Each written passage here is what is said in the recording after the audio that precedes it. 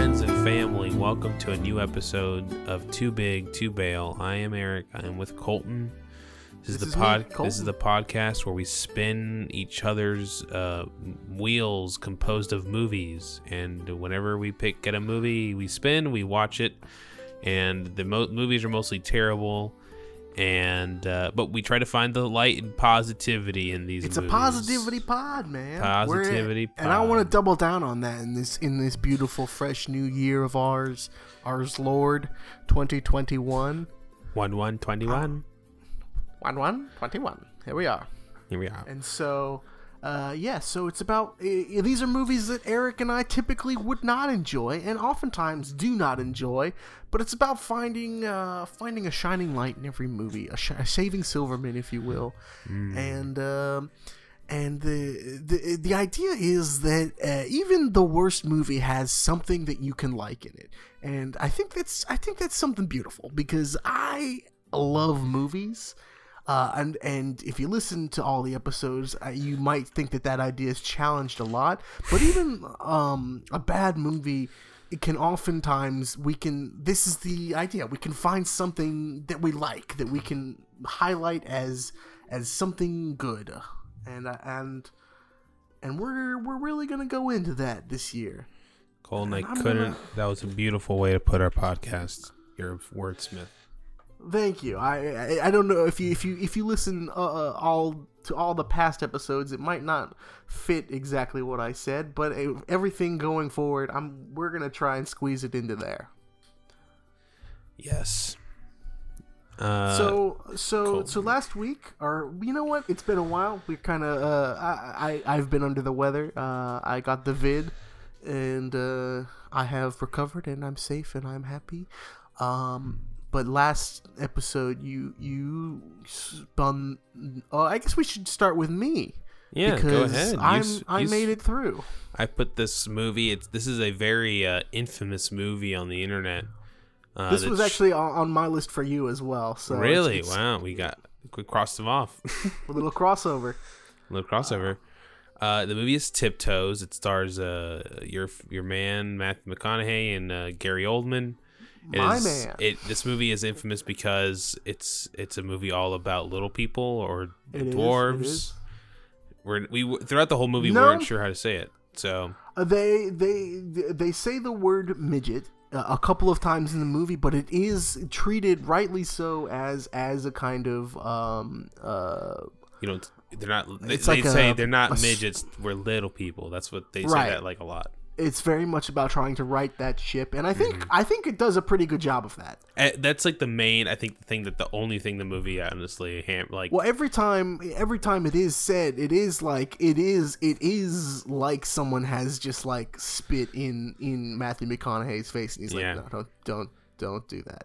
But I'm so excited for you to talk about this movie. I was so excited to watch it with you. I'm actually excited to talk about this movie too, because when I watched it with you, I can't say that I loved it upon first watching. But when I kind of sat with it a little bit longer and I thought about just kind of the beats of the movie and like what actually takes place in it, I actually ended up liking it in post a lot more than I thought I would. I can't say this is like a top tier movie or anything, but I did end up liking it more the more that I kind of mulled it over. And I guess one of the big offenses I'm sure online is that Gary Oldman does play a little person in this movie. He's like in prosthetics, and I guess walking around on his knees. It's there are times when I genuinely don't understand how it's working. And then there's Colton, times they just where raised the set 3 feet. They raised the set. Well, no, because you see his like there's times where you see him, and it's like, did they just like CGI out his legs? A lot of body doubles. I think there's a lot of body doubles that they did for him. Like, I'm not eager to really understand exactly how they did it, because Remember the couch apparatus? Yeah, that is actually something that I will admit was one of my saving Silvermans. Was there are several parts of the movie where Gary Oldman does just sit on a couch where he is clearly inside of the couch, and there are little dangly legs that are not his. He's always sitting on the couch in the same position, like right. It's like a Muppet. Scenes. It's a Muppet trick. It's an old Muppet trick. And that is one of my saving Silvermans is Gary Oldman into Couch. And those are times when you can very easily tell how they've done the trick here. But there are other times where it's a little more smooth, and it's not always great, and sometimes it's just like, what am I looking at? But I think it's pretty funny when you see him into Couch. In the Couch. Into Couch. So Saving Silverman 1, into Gary Oldman, into Couch. But let's get into what this dang old film is about. And it came out in 2003, and it has the feel of like a movie that would be going to like Sundance in 2003, and like what you would watch on HBO later that year or something. I don't think this was like. This has a feeling of like what would have been considered like an indie darling, but I don't think it got that particular reputation after it came out. And I think most of the people involved have kind of like walked away from it. Oh yeah, Gary Oldman hates this movie. Peter Dinklage hates this movie. Yeah, I think there was, because Peter, as we found out that like Peter Dinklage like wrote this. I don't think he wrote it, but he was really instrumental in getting it made. Okay, and then the power that it seemed like he was given to kind of get things made, it seemed in the process of making it was taken away from him, and there were some parts that were treated with a little less respect than they should have been. Yeah, that was, I think, his biggest argument against it. And I could see that. It shows. It shows up in the movie. It does. All right, so let's get into what this movie is. All right, so Tiptoes begins when Rolf Bedelia, this is the family of Bedelia, who is Gary Oldman's character, and a Frenchman named Maurice, who is played by Peter Dinklage. They are two dwarves driving a pair of three-wheeled motorcycles that Peter Dinklage's character had designed, and they were driving them 400 miles to a little convention in Los Angeles, California. Along the way, Maurice pulls over and picks up a hitchhiker, Lucy, who is played by Patricia Arquette. And she is not playing a dwarf in this movie. She's playing a full-sized human woman who loves dwarves. Who is I just don't think she cares. Yeah, this is like a weird Patricia Arquette character. Yeah, because she has this was between stuff, has like right? She's like beach braids. She's like beaded beach braids the whole movie. Yeah. She's desert trash. She's like from like her character is like desert trash. Yeah, every time that her character kind of talks, it's just like, I wish she hadn't said anything. Her storyline with Peter Dinklage is, I think, the weakest part of the movie. Honestly, it's the most inconsequential part of the movie. Like, yeah, it keeps like popping up, and then nothing really comes of it, and it just ends. It literally just like, all right. Yeah, their story just kind of ends, and I feel like it's probably as a result of Peter maybe like being like, no, fuck this, I'm out. Because it very much their last scene is very much like this thing where it's just like, okay, bye now. So they like got Peter back on set long enough to have him just like film a goodbye. Yeah. But what has happened to Lucy is she is hitchhiking because she just got kicked off a bus in the desert, which does not bode well because she's kind of a handful. She's a hippie in a way, but she also kind of wants to fight with everybody. She's very abrasive, and Maurice is immediately just like smitten with her. Oh yeah, he's like, this is my woman. Yeah, hell yeah. Peter Dinklage is doing a pretty terrible wild French accent the whole movie. Very. And Gary Oldman is like kind of annoyed with her, like from like moment one, and by extension annoyed with Maurice. And throughout the movie, he and Maurice like keep getting together and hanging out, but every time it seems like they don't like each other that much. No, it looks like they fight all the time. Maybe that's just like the nature of their friendship is just like they are of a similar lot in life. They just like kind of have dealt with similar things for long enough that they feel stuck together. I don't know. honestly, I wish I had more time with them kind of talking to each other. But alas, I didn't get that. And that's okay. So, after they pick her up in the desert, they go to their they go on, but we switch locations, to Los Angeles, where we already are. We see Rolf's twin brother, a firefighter trainer named Steven, who is Matthew McConaughey and is not playing a dwarf. And so we get to meet his artist girlfriend named Carol, who is played by Kate Beckinsale. And pretty quickly, right off the bat, we get to establish how much of an artist she is, because Kate Beckinsale has a pretty specific style in this movie. And by specific, I mean everything. Strange. She has every style that has ever existed. She combines into... she is just wearing everything. Her style to me feels like her whatever her parents are, like they're super rich and successful, like we saw.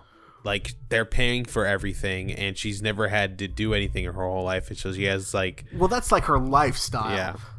Her actual her dress style is like when you tell like a kid they can dress she never grew for up the first time, and they just put on everything, and it's just like, okay, then we'll wear that. Like it's like the Big Daddy scene where he just like lets the kid dress himself, and he's like, all right, then you're gonna wear that out.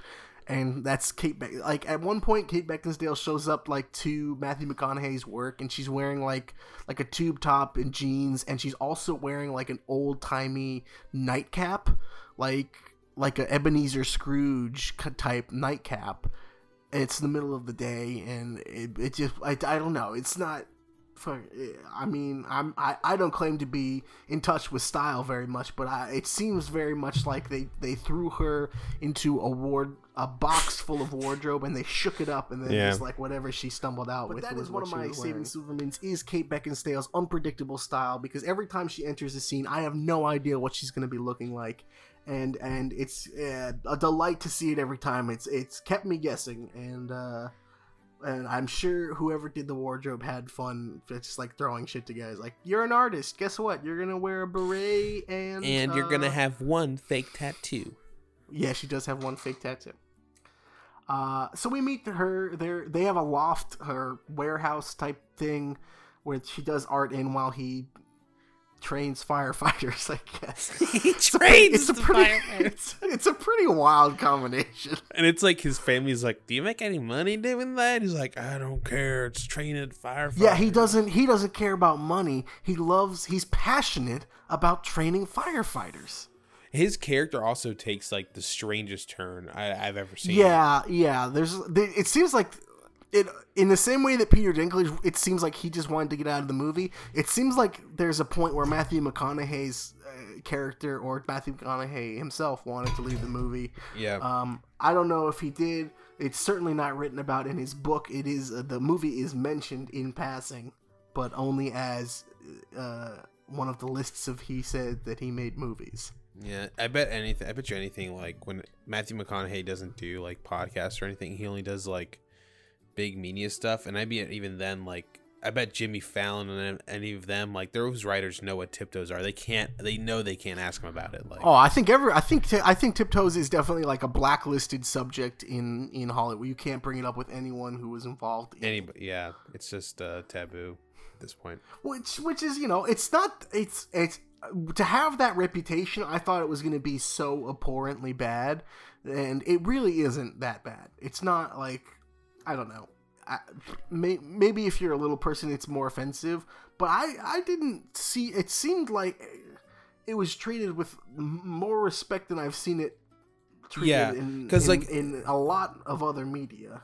Something I not as much as it could have. That I liked about the movie, because I thought it was going to be a complete joke from start to finish, but like through like you thought it was going to be a get a load of these guys. Type deal? Yeah, get a load of these guys. But at the end, it was like, it wasn't like a great movie or a good movie even, but like it did get across. It did get that thing across. Like, right. It did accomplish its one major thing, and I appreciate that. I think that the worst thing that you can say about it, other than the fact that, like, sure, Gary Oldman shouldn't have played a little person. I think the worst thing you could say about it is it's kind of boring. It's it's like a Lifetime movie because it's all just kind of like family drama, and it seems like the fact that these folks are, you know, little people that are related is such a just like a tossed off thing, pretty much. The only time it really comes up is when, well, we'll get to it. So Matthew McConaughey is also going to this little convention, but he doesn't tell his girlfriend Carol. He doesn't tell. He says, "I'm going out." What he's doing. Yeah, he's like says he's going out for a couple days. I don't know. He's a fucking strange man. He can do what he wants, I guess. So when Steven arrives to the Little People Defense League convention, we find out that he and Rolf's parents are also little people. So the condition runs in the family. It's most of his family members are little people. He is, as they call him, the big guy of the family. He's the guy who reaches up and gets the pickles from the top shelf. Right. He's the one. He's seemingly the only member of the family who doesn't have dwarfism. I wonder how if when they do have like a little people big world type of families, how like is it 1 in 7 kids? Is it 1 in 8 kids? I know I promised I was going to start doing more research for this, but I didn't do that for this particular, and this would have been a good one to do research about. So I don't know anywhere near the kind of numbers. But I think I believe that it is a dominant gene. So it's more probable, if it runs in the family than not, I think. And I could be wrong, and you could call me on it, and I wouldn't have a damn thing to say about it. So we find out that Rolf. Okay, so Rolf shows up to this thing pretty much when it's all over. Like, we already met all the family. Steven has kind of schmoozed with everybody. He dances. There's a lot of dancing. His dad is played by the little person who is most famous, the dancing from man, Twin Peaks, the Red Room man, the Red Room man who talks backwards and like dances all cool. One of my favorite characters. It was wild when he turned into a tree. When he turned into a tree with a heart in it, with lightning spew. That was a strange treat. I think he died, didn't he? He has passed on, I believe. I think the actor. I don't know if he is or not. You know, go ahead, keep talking. I'll do some research on it. Okay, so that's who plays Steven and Rolf's dad, and so Rolf arrives after the convention is pretty much over, and Steven lets them know that their parents are pretty upset that he didn't make an appearance. So Rolf doesn't even go in. And I don't know. I enjoy. I think my third Saving Silverman is gonna be like the interaction with Rolf and Steven. They grade each other like brothers. It's like watching two people who just haven't seen each other for a while, and they're just like, they clearly grew up and had all these stories between them or whatever. But it feels like they have a history, at least in the first part of the movie, and then it that kind of chemistry, I don't think it lasts for the rest of the movie, because you don't get a whole lot more scenes where they're together in the same scene. I think there's maybe 2 other scenes where they are in the same room. A lot of it is kind of Rolf is around when Steven isn't, when Steven walks into a room where Rolf is, Rolf will leave. And I don't know if that was, I don't know what the logic behind that was, but I would have liked to see them kind of interact more. So I found out that he is still alive. Oh, his name is Michael J. Anderson. Why wasn't he in the revival? His birthday was Halloween. His birthday is Halloween. Oh, that's fun. He's 67. I am looking it up right now. I'm reading it. Okay. Apparently, so there's 2 reasons. One of which is that when the show started airing, he thought it was so boring, And the show was boring? He hated the show. He did. It was like, it was hard to watch. Oh my god! And then I'm gonna keep reading. Let me see. I keep going. That's kind of badass of him. Just like now they said that his like defining role is like, yeah, I was just fucking bored. I looked at it, I was like not into it. All right, so Rolf and Maurice and Lucy, they head off and they get like a motel room where they're just kind of like. There's like there's like one of like the only like pretty abhorrent and bad like short jokes is like the guy selling them the room is like a woman and 2 kids, and they're like nah. It's like a big fart, and it's like so later that night, Steven and Carol are getting ready for bed, and Carol tells Steven that she's pregnant, and Steven freaks out because he hasn't told her about his family and the condition that most of them have, and he's afraid that any kid that he has will also be a dwarf, and that's kind of the bulk of what defines Steven for the rest of the movie. So naturally he hops out of bed and leaves his now pregnant girlfriend and just leaves, just off he goes.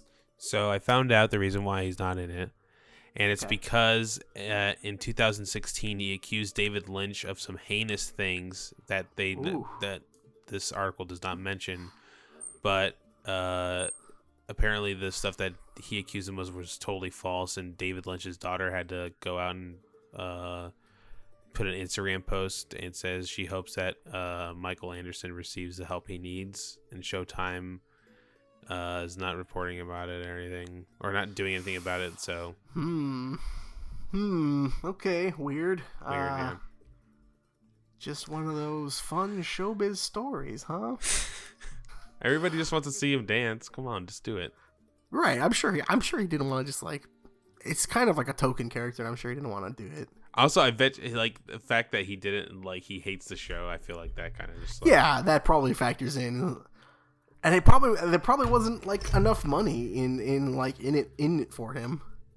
I mean, how much money? I'm sure everyone else got paid like buttloads to return, and they probably didn't offer him that much to do something that he didn't even fucking want to do. I'm sure I get it. I get why maybe he didn't want to do it. He's just sick and tired of dancing backwards. I'm not dancing backwards anymore. All right, so after he runs off, and Rolf just kind of Maurice almost has like a heart attack in the hotel room, and Rolf is like trying to explain to Lucy about how like some of the medical problems that little people like have throughout their lives, and Maurice is like being a dick the whole time and is like, don't tell her this stuff, like you're gonna make her not want to fuck me. And it's like I'm thinking she's pretty deep in the paint to like pull out of that. Her crystals fixed him. Oh remember, she like decides to crystal heal him, and like he didn't get that shit after that. And maybe it worked. Rolf leaves. He's like, fuck this. Yeah. Because he thinks that Maurice is dying, and he's like, I won't take you to the hospital. And Maurice's like, no, I'm not doing that. Like, all right, well then I am out of here because I'm not waking up to like my dead friend. I didn't get that he was a heart attack. I thought it was like more that he was like really he had like an ulcer. Like, oh yeah, it was an ulcer, right? I think he had like a really bad ulcer, but like ulcers can rupture and like do damage. So if it's like if you're feeling that kind of pain that looked like he was feeling, you should go to a hospital. Oh yeah. But Maurice didn't want to deal with that, so Rolf said fuck that and he left. And Rolf ends up at his brother's place, but his brother's not there, so he does he let himself in? He kind of does. Kind of lets himself in and starts cursing up a storm. Oh yeah, and then he meets his oh, that's right. He doesn't go immediately to his brother's house. He goes to his old girlfriend Sally, who is a dwarf, and they're kind of on again, off again. And he's like getting caught up on her life and like what she's been up to. And she's like, I guess, been letting this man live with her. This guy who like immigrated to the country and then lost his status, and he's like staying there with her to like.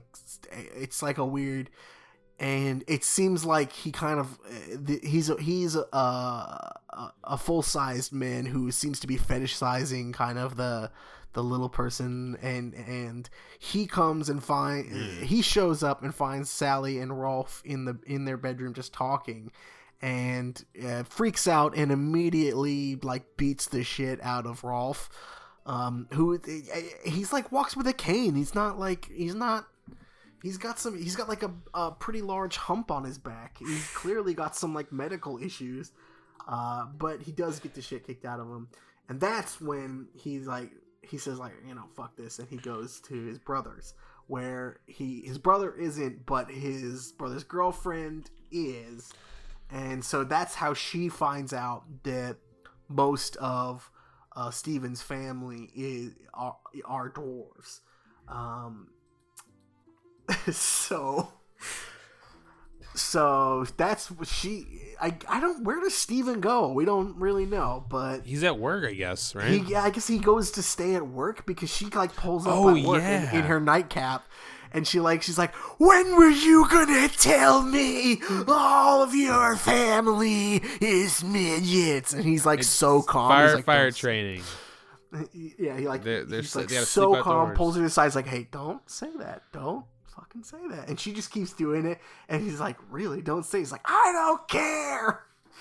Like in front of all of his like students, like his fucking girlfriends. He's like trying to teach these people to be firefighters, and he's like getting cussed out by some strange woman in a nightcap. Ebenezer Scrooge came to cuss him out about his little family.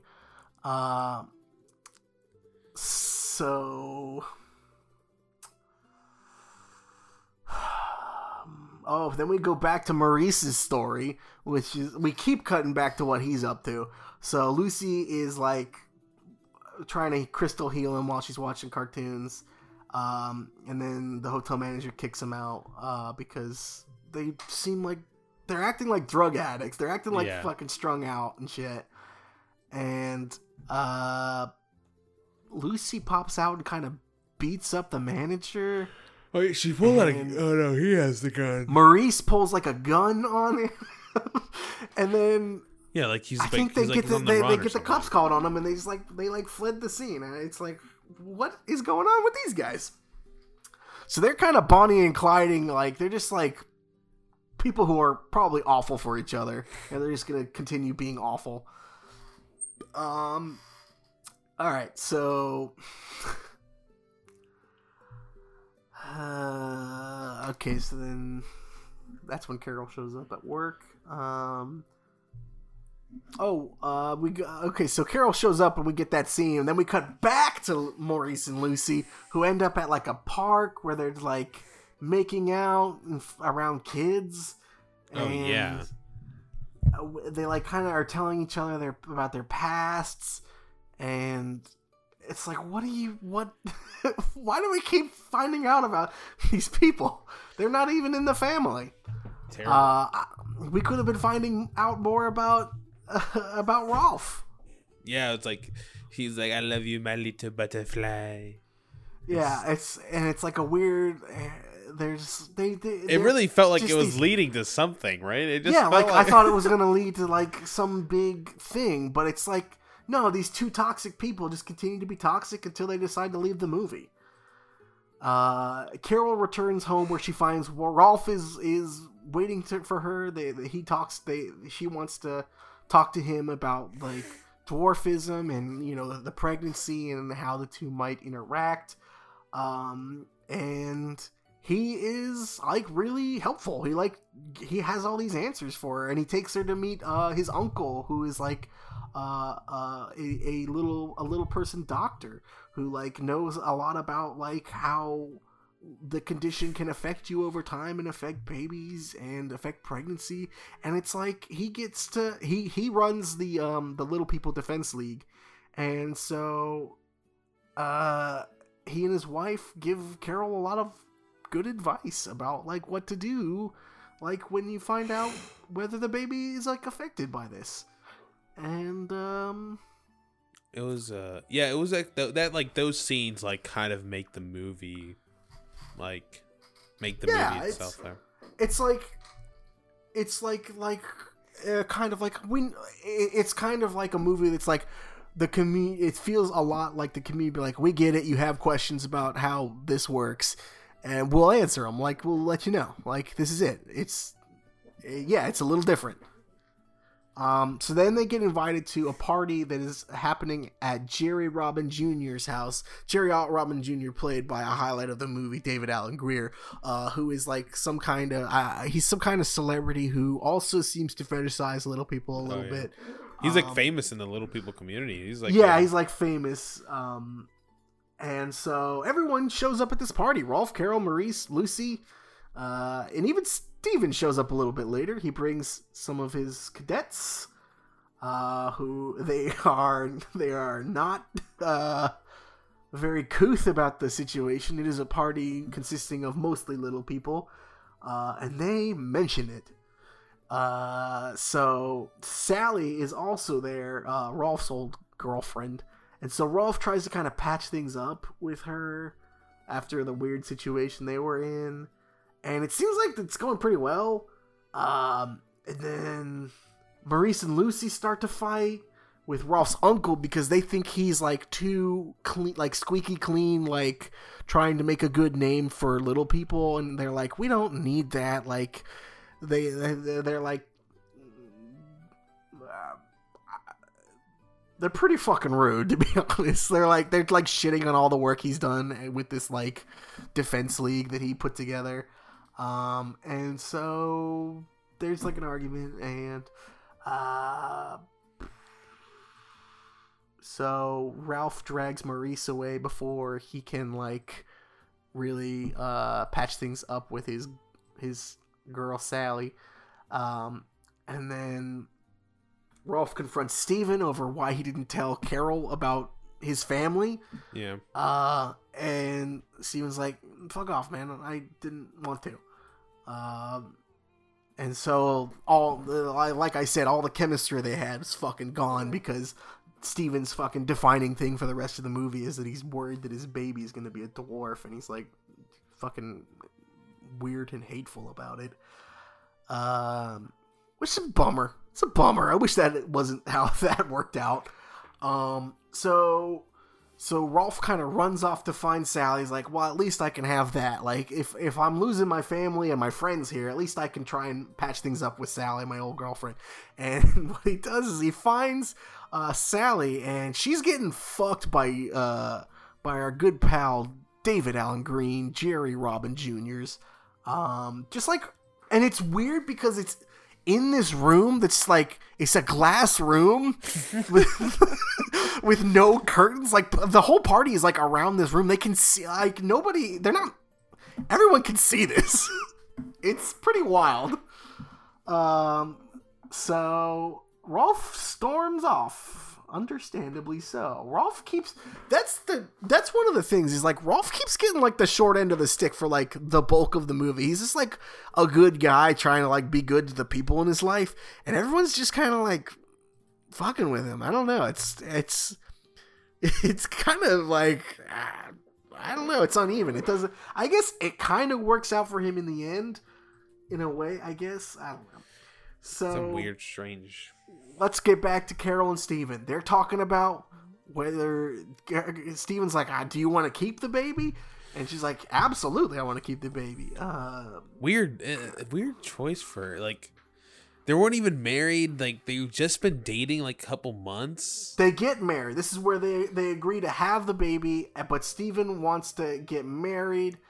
But why does she want the baby? It's like I think she just like, she sees this as like the next step for them. Like, I don't know. I feel like she really rushed Steven into this. There's like no indication whether her like art career is like working out or what, but like it feels like she because she like is so interested in getting all this information, she's like invested in this and decided that like this is the next thing for her. Yeah. She is going to have this baby. She's going to marry Steven, and she's going to. She put a lot on Steven's plate really fast, and like that's kind of why Steven ends up the way he does. I feel like sure, but he like his constant reaction is to like just run away. Yeah, like, yeah, and so she kept on like pushing on and pushing. She didn't see any of the red flags. Like Steven was never going to stick around for this baby. Like we all knew it. Yeah. So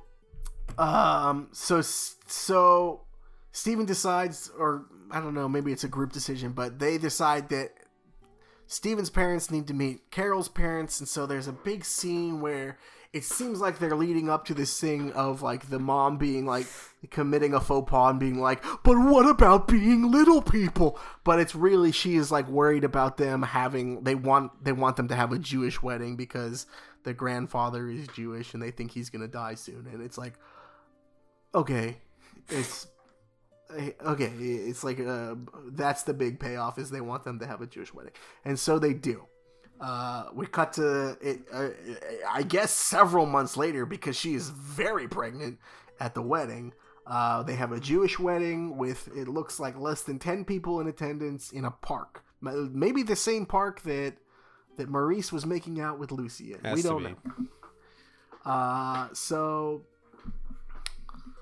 the summary I'm looking at goes into the Jewish wedding faux pas a lot.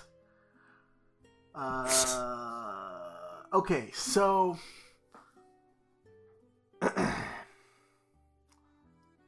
basically Rolf has been living at his parents' cabin in Big Bear, and he is like crashing there with Maurice and Lucy. They're just like all there.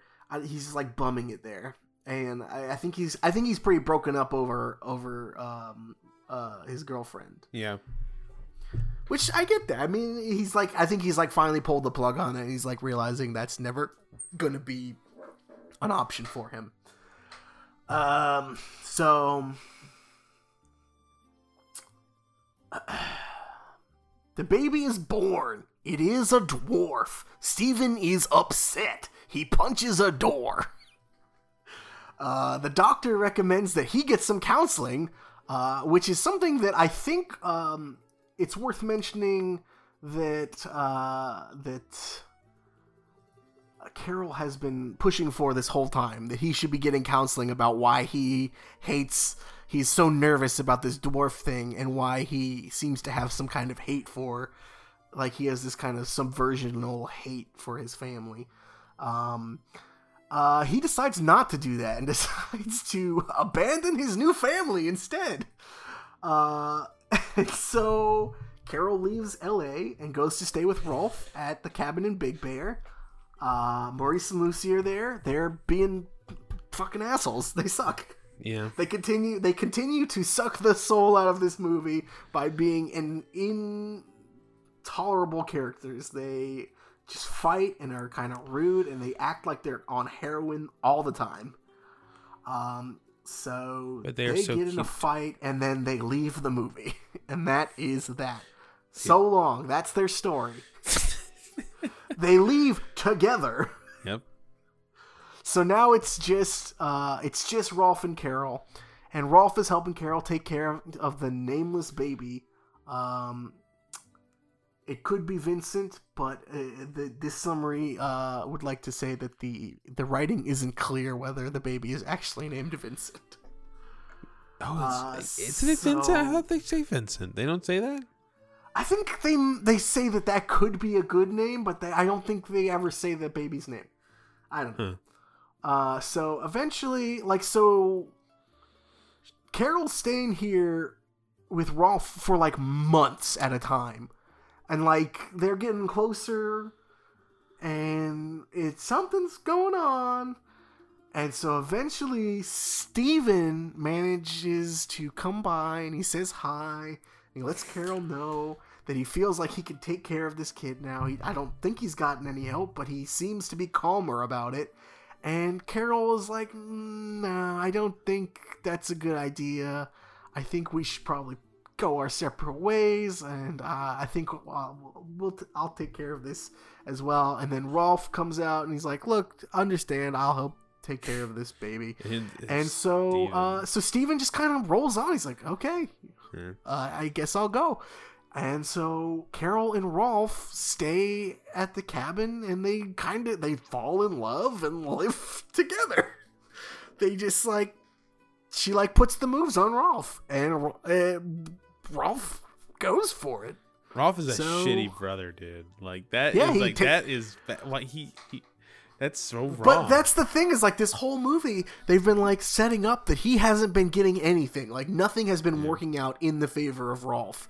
The whole life, his handsome tall brother Steven has had it easy and gets to do whatever he wants and can run out on abandon his family, abandon his responsibility as a father. And Rolf is there to pick up the pieces, and I think Carol sees that, and she loves that he's there for him. She falls in love with him. God. Despite Steven's gonna kill his brother when he finds out that he's I don't know. I think they hold hands as he's leaving, and I'm like, okay, so that's when I realized oh, they are going to fall in love. Yeah. And that's when Steven probably realized it too. I don't think Steven's gonna be fine. I'm sure if they did a follow-up to this movie, it would be about the weird relationship between Steven and his child who thinks that Rolf is his dad. But that's where it ends. It ends with they're gonna be in love, they're gonna be fine, Steven can fuck off, and it's more boring than anything. It's not I'm not a little person, so I don't know if this is part of it, but I wasn't personally offended by anything in this movie. It's just it felt like daytime television. It did. And it had that kind of gaudy score, and everything was kind of in soft light. It was just it felt light, and it wasn't it was family drama, and it was oh, Steven, oh, my baby, why didn't you tell me? It's all this melodrama stuff. So not super, but not as bad as I was led to believe it was going to be. Same. So after that, we got to watch a little bit of your movie, which was the sex romp comedy Tomcats, starring one Jeffrey O'Connell. That movie, Jerry O'Connell. What did I say? Jeffrey O'Connell. Jerry O'Connell. And your boy Busey. Baby Busey. I just couldn't get through it. It's the humor was All right, so can you explain the plot up to where you tapped out? So the movie is called Tomcats because Tomcats is the name of a group of friends. They call themselves a group of college guys, and they call themselves the Tomcats, and they vow to each other that we'll never get married, and the last one to get married is going to get a bunch of this money that we're all putting in this pot. Right, they're all constantly putting money into a bank account. Yeah, and the last one to get married. Yeah, last one to get married. So it fast forwards to what's his name? Sancho. Horatio Sands. Horatio Sands is in it, and he gets married. There is a Las Vegas wedding.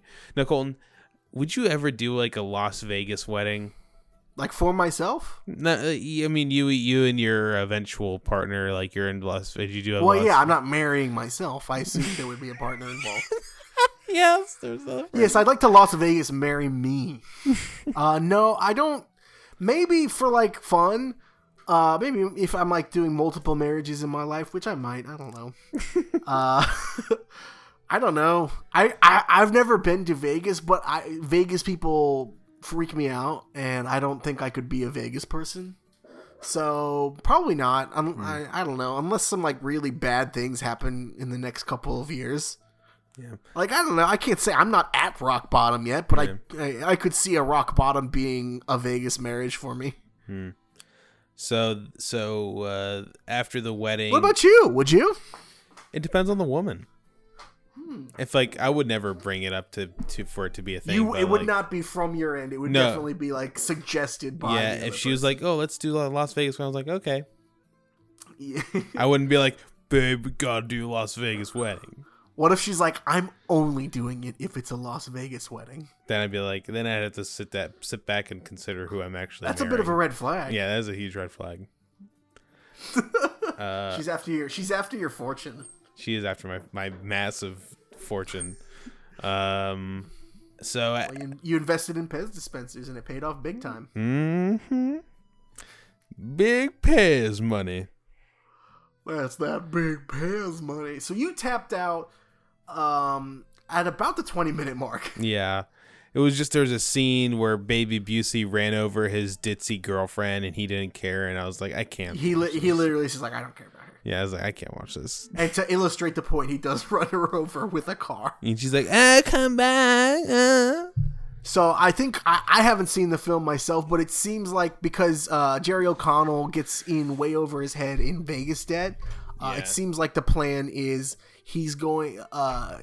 That was a scene where he was going to ask his rich friend Busey for money, and he wasn't going to get it. So I think the rest of the movie was him pawning marriage off onto the rest of his single Tomcat buddies so that he could be the last Tomcat standing and get the money. Yes. That doesn't sound like a winner to me, but you know, I will never know because I will not be returning to the Tomcat well. But speaking of returning to the well, what did you have to watch as punishment, my friend? Well, I spun our favorite sitcom, Disjointed. Now, you're going to have to do a full re-summary of this because the first time we watched it is in the famed Lost episodes. Yes. So it stars Kathy Bates as Ruth Whitefeather Feldman, who is a former lawyer who now owns a marijuana store in Los Angeles. And her son Travis is the manager, and they're just working at this dispensary, and they get into wacky adventures every now and again. It's a full laugh track comedy. On Netflix, made by the god himself, Chuck Lorre. Three seasons, 2 seasons. Too many. There's 20 episodes, so two seasons. Whew. And it's Can you imagine 20? It's R-rated. And it's terrible. Yeah. The thing about it being on Netflix is it is completely uncensored, and they really lean into cussing. Yeah. They do a bunch of swears. Kathy Bates says "fuck," and they drop at least 3 fucks an episode. Yeah. So it starts off this episode. This is episode 2. The episode title is Eve's Bush. Oh yeah. Remember that part? That's funny. Now that's funny. I don't care who you are. So there's a dynamic between Ruth and her son. Her son is like trying to make her business like more modern, like more like marketable, more like social media friendly, and she's like, we're just a weed store. We just sell pot, you see? And he's like, I don't understand her pushback. Yeah, he's like only trying to make you more money. He's gonna do it. Like he's gonna do it himself. He's just asking you to be around. It's like, let him do it. Yeah. What's the fucking big deal? So they have the meeting and no one cares, but then Kathy Bates lets it slip that she knows that her employee is fucking her son and approves of it. Well, she knew that. That's been the big through line from episode 1. Yeah. She gave approval right away. She wants her son to bang a lang. Bang a lang. Bang-a-lang. So the whole crux of this episode is a neighboring business, Taekwon Joe, is forming a complaint. Did you pause for the laugh track? Is forming a complaint against Ruth's marijuana store because of certain customers smoking in the parking lot. You know, it's not a good look for the rest of us here. You know, when people drive by, they don't want to see people smoking weed in the parking lot. It's also illegal. Yeah, it is illegal. Like, you got to do it at home. Yeah, but it's not. I actually kind of agreed with her. It's like not on her because after they leave the store. I agree. It's not on her, but like, I think legally you are required to like let people know that like, all right, you have to do this at home. Yeah. Every time I have participated in this business, I have been stringently informed of the places and ways that I can legally smoke the marijuana. Kathy Bates doesn't believe. No, she doesn't like it. So she is like, this guy is also like has very threatening male masculine energy. He's a Taekwondo guy. He's Taekwondo, and he's getting in her face like really hard. Right, but the security guard is willing to. But his security guard's there. Yeah, the security guard's there. Also, what's his main thing? He has. We'll get to it. You know, he doesn't. Okay. Come up, Okay. Oh, it's in the summary. Okay. Yeah. Have we reached any of your Saving Silvermans yet? No, we're getting close to one. So Kathy Bates kind of does a fake heart attack to get out of the situation where she just like collapses on the floor and waits for the guy to leave. Fake heart attack. Fake heart attack. And now we found one of my favorite servants. The transitions between scenes are so bizarre, so random. They're Tool Time-esque. Tool Time-esque. I would say more random. Nothing to do. The first one. Nothing to do. Well, the Tool Time ones were at least all tools. It made sense. This is a show about tools. Now, the first one, the first transition, is a green lightning appears on the screen, and then it's an X-ray of a person's knees moving back and forth. Where the ad breaks would be. Yeah, it was just a X-ray of two knees moving. Yep. That's it. And Colton, I was trying to dissect this. Why is this in here? And you know, I kind of figured out whenever you start first smoking weed, like one of the first places you'll kind of feel like a little sensation is in your knees.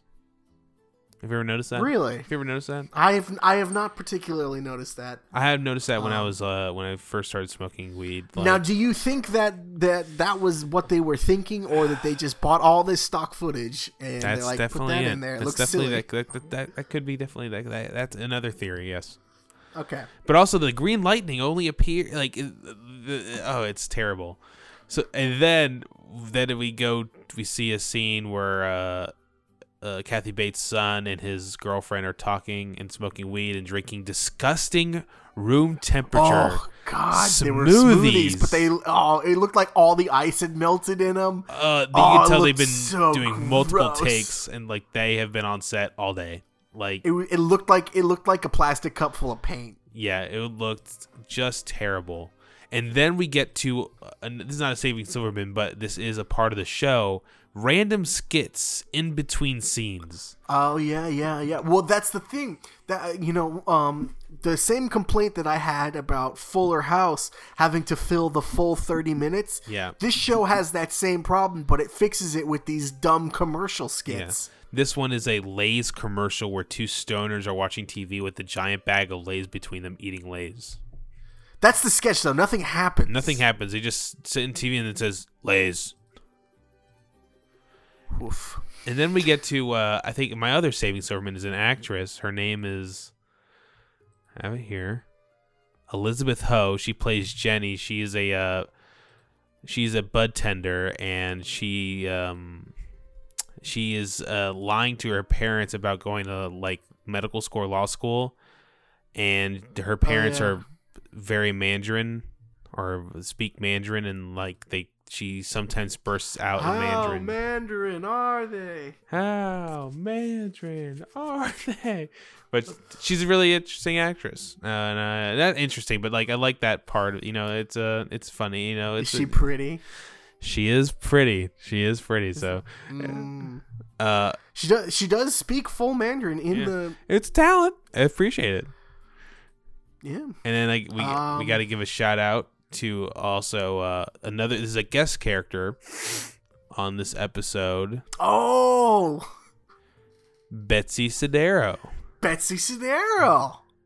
Is it Sodaro or Sodaro? Sodaro. I think it's Sodaro. Sodaro, It's Sodaro. She is a improv actress. You know, she's all over the LA comedy scene. I think is she gonna be on SNL? Did she not? No way. No, she's LA. Yeah, she's LA. I heard of someone getting LA all day. Yeah. And then she plays one of the stoners who smokes in the parking lot alongside her boyfriend. She plays Tone Bell. Right? Is that him? No, it's not him. No, that's Chris Redd is the boyfriend. Chris Redd is the boyfriend. But her character name was Dabby. Dabby and Dank. Dabby and Dank. Show is subtle. I like it. Yeah. They play the classic stoners, like they're the stoners who are giving stoners a bad name. They do the classic Betsy Sodero kissing a good-looking man, like really grossly. Well, that's like a classic SNL bit. It's just like kissing grossly in front of people. Yeah, and Kathy Bates has to tell them not to smoke anymore, and they don't get it. And they not to smoke in the parking lot. But not to smoke in the parking lot. They're like the big problem. People. Them and their friends are the big problem. So she's explaining to them like this guy's trying to force my hand here, and like they don't understand. They're so dumb. It's very Three Stooges-esque. Like, you're gonna ask me to do this? No, I don't know what you're saying. Who's on first now? It's very in tune with the music of the show, which is all like ragtime. Ragtimey. And then we get nothing makes me want to smoke weed like that old ragtime. Then we get to another in between sketch. This is Ruth's YouTube channel, and she is advertising Eve's Bush. And it's just a blunt, I guess. I don't know. It's called. It looks like I think it's a bud. It's like a big chunk of weed that looks like a vagina. Big old vagina. Yeah. And yep. They go about There's a bunch of lesbian jokes. And here is another great transition. I think this one is even more bizarre. It transitions to a man welding. To another scene. I thought it was going to be the diner shot. That's coming. That's the last one. But the man welding, and this is a transition to her son, Kathy Bates' son, talking about his feelings towards his roommate, who is also the guy who grows the plants. Yes. That is a transition. Gosh, there's so many scenes in this episode, I forgot. And then the transition to the next scene is the famous...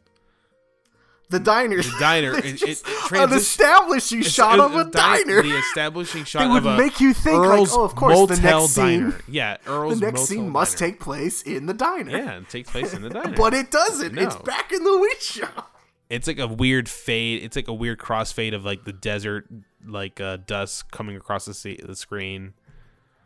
And then we get more of the security guard who's going through PTSD. He's like watching the monitors.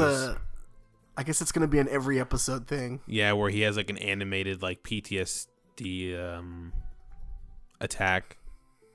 And yeah, but he doesn't really have an attack. He's very calm. Yeah, nothing really. He just he's like, whoa, that's crazy, and then that's it. Yeah, it's like something you would think that somebody on acid was seeing, but he's just like looking at it, and then he just kind of like, huh.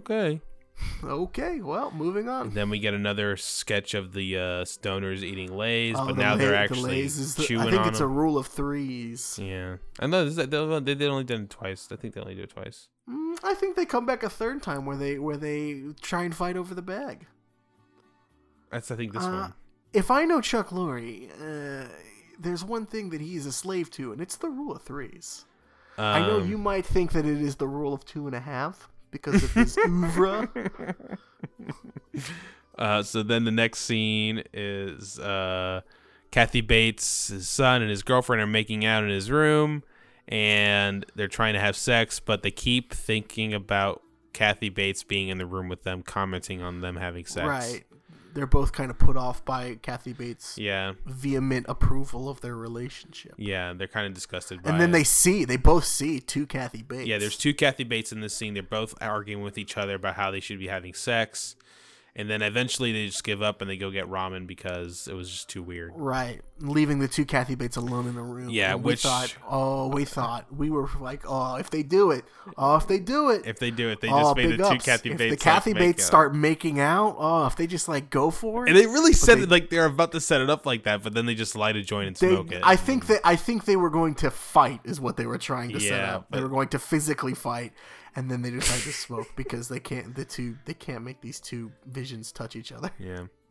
And which is a bummer. Real cop out. Yeah, real cop out. Then we do get the third and final Lay's scene where they fight over the bag of Lay's. Yeah. And then we get Dank and Dabby's YouTube channel where they talk about the truth about how Ruth is needs help and we got to go defend her, guys. And a weird thing about this shot is that it is a YouTube channel scene, like they're in their apartment or whatever. There's a giant like metal rod, like not a rod, but like this like little. It looks like a sharp pen is sticking up like on this thing, and it looks like a note stab. A note stab, and it's like right in front of Chris Redd's face. But it has no notes. No notes. It looks like she's gonna like take his head and slam him down, and like that's gonna be it's very precariously placed. Yeah. Weirdly weird stuff here. Weird stuff, guys. Weird stuff. Kathy Bates. They talk and they get everybody to come to the parking lot at like a certain time. Yeah, it's like a demonstration. A smoking demonstration. This scene goes on for a very long time. Yeah, I think basically Kathy Bates talks him down, but then what happens? Well, then it transitions to them in the parking lot on top, in the back of their truck with a bunch of stoners. Right. And Kathy Bates. Yeah, sorry. Yeah, Kathy Bates has to go up there and confront them and tell them to stop with a loud megaphone because she has experience trying to talk to stoners. Sure, she was a weed lawyer. She then eventually Twycon Joe, whatever his name is, comes out and he starts like talking shit about Kathy Bates. And then the show ends with, or this episode ends with Kathy Bates like jumping at Twycon Joe. Decides to fucking dive bomb him. Like slow motion for a very long time. Yeah, and that's just where it fucking ends. Nothing is resolved. Nope. We did see the next episode does take place with them driving back home after being arrested. So. Oh, is that okay? I didn't put it together. Yeah. Okay, well. That was disjointed. When we spin it again, we'll continue the disjointed saga. So what were your saving Silvermans? Saving Silvermans were the weird transitions, the Elizabeth Koo, the actress, and Betsy Sodero. Betsy Sodero, definitely one of mine. One of the greats. Now, Colton, are we ready to spin these wheels? Oh, I actually am not. Okay. So why don't you go first? All right, Colton, I'm going to spin your punishment. Oh, you're going to do the punishment first? I'm going to spin. I'm going to spin your wheel. It's spinning. Spinning. Where will it land? Where? Death Wish 3. Oh, wow. We actually have a couple of the same things. Oh, you have Death Wish 3 on yours? I think down the line. I think I might have taken it off because I was like, I need to be less specific with these. Yeah, the Death Wish 3 is your movie. All right. Your punishment will be The Big Bang Theory. You can't fucking threaten me with Big Bang Theory. I've seen more of it than I care to admit. All right, well, let's spin the wheel for you, my friend. And what are we gonna get? Ooh, we got an action-packed week ahead of us because you're gonna be watching the Jean-Claude Van Damme as twins movie, Double Team. Ooh. And why don't you tell me what your punishment will be if you can't make it through Double Team? I am spinning it. It's spinning. Baby. Spinning. Spin it, baby. The middle. The middle. Malcolm in? Not the Malcolm. What's the middle? You remember the wife from Everybody Loves Raymond? Sure, She got her own show on ABC called The Middle alongside the the janitor from Scrubs. Oh, the janitor from Scrubs. Yeah. Wait, wasn't that show called The Real O'Neills? No, it's called The Middle. Did the janitor from Scrub also get a different show after The Middle called The Real O'Neills? Hold on. Was that his last chance? The Real O'Neills? No, different dad. Different dad. Different dad. Who's the dad in that? I don't know. Some really box face looking dude. Damn. It's the mom. It is the mom from Raising Hope. Oh, really? Yeah. The dad. I like her. The dad is played by Matt Shelby. He's in the Goonies. Nope, that's not him. Was she? Yeah, she was the girl with the glasses in the Goonies. Can't find the dad's name is J.R. Ferguson. Don't know him. Oh man, he played he was in Mad Men, dude. He played He played the bearded guy in Mad Men. Yeah, he played Stan Rizzo. Guy? He played the guy. He was Stan? Yeah. Oh, wow. He looks really different in this show though. Like really gross, like looks like a strange Chad man. What happened to Stan? Oh my god, he looks so different. Looks like a totally different person. Huh. Well, that's interesting. Throw that on the wheel. The Real O'Neills. All right, so next week we got Double Team and Death Wish 3. Death Wish 3. I think we can make it through these. Yeah, Death Wish 3. I have an affinity for bad action movies. I can watch almost any bad action movie. You will like Death Wish 3. I think I've seen the first one, and I want to say I've seen some of the second one, but I know that when canon takes over, they get real wild. They do. All right, brother. Well, thanks for tuning in, everybody. I hope you guys have a great week, and we'll see you right back here next time. Bye.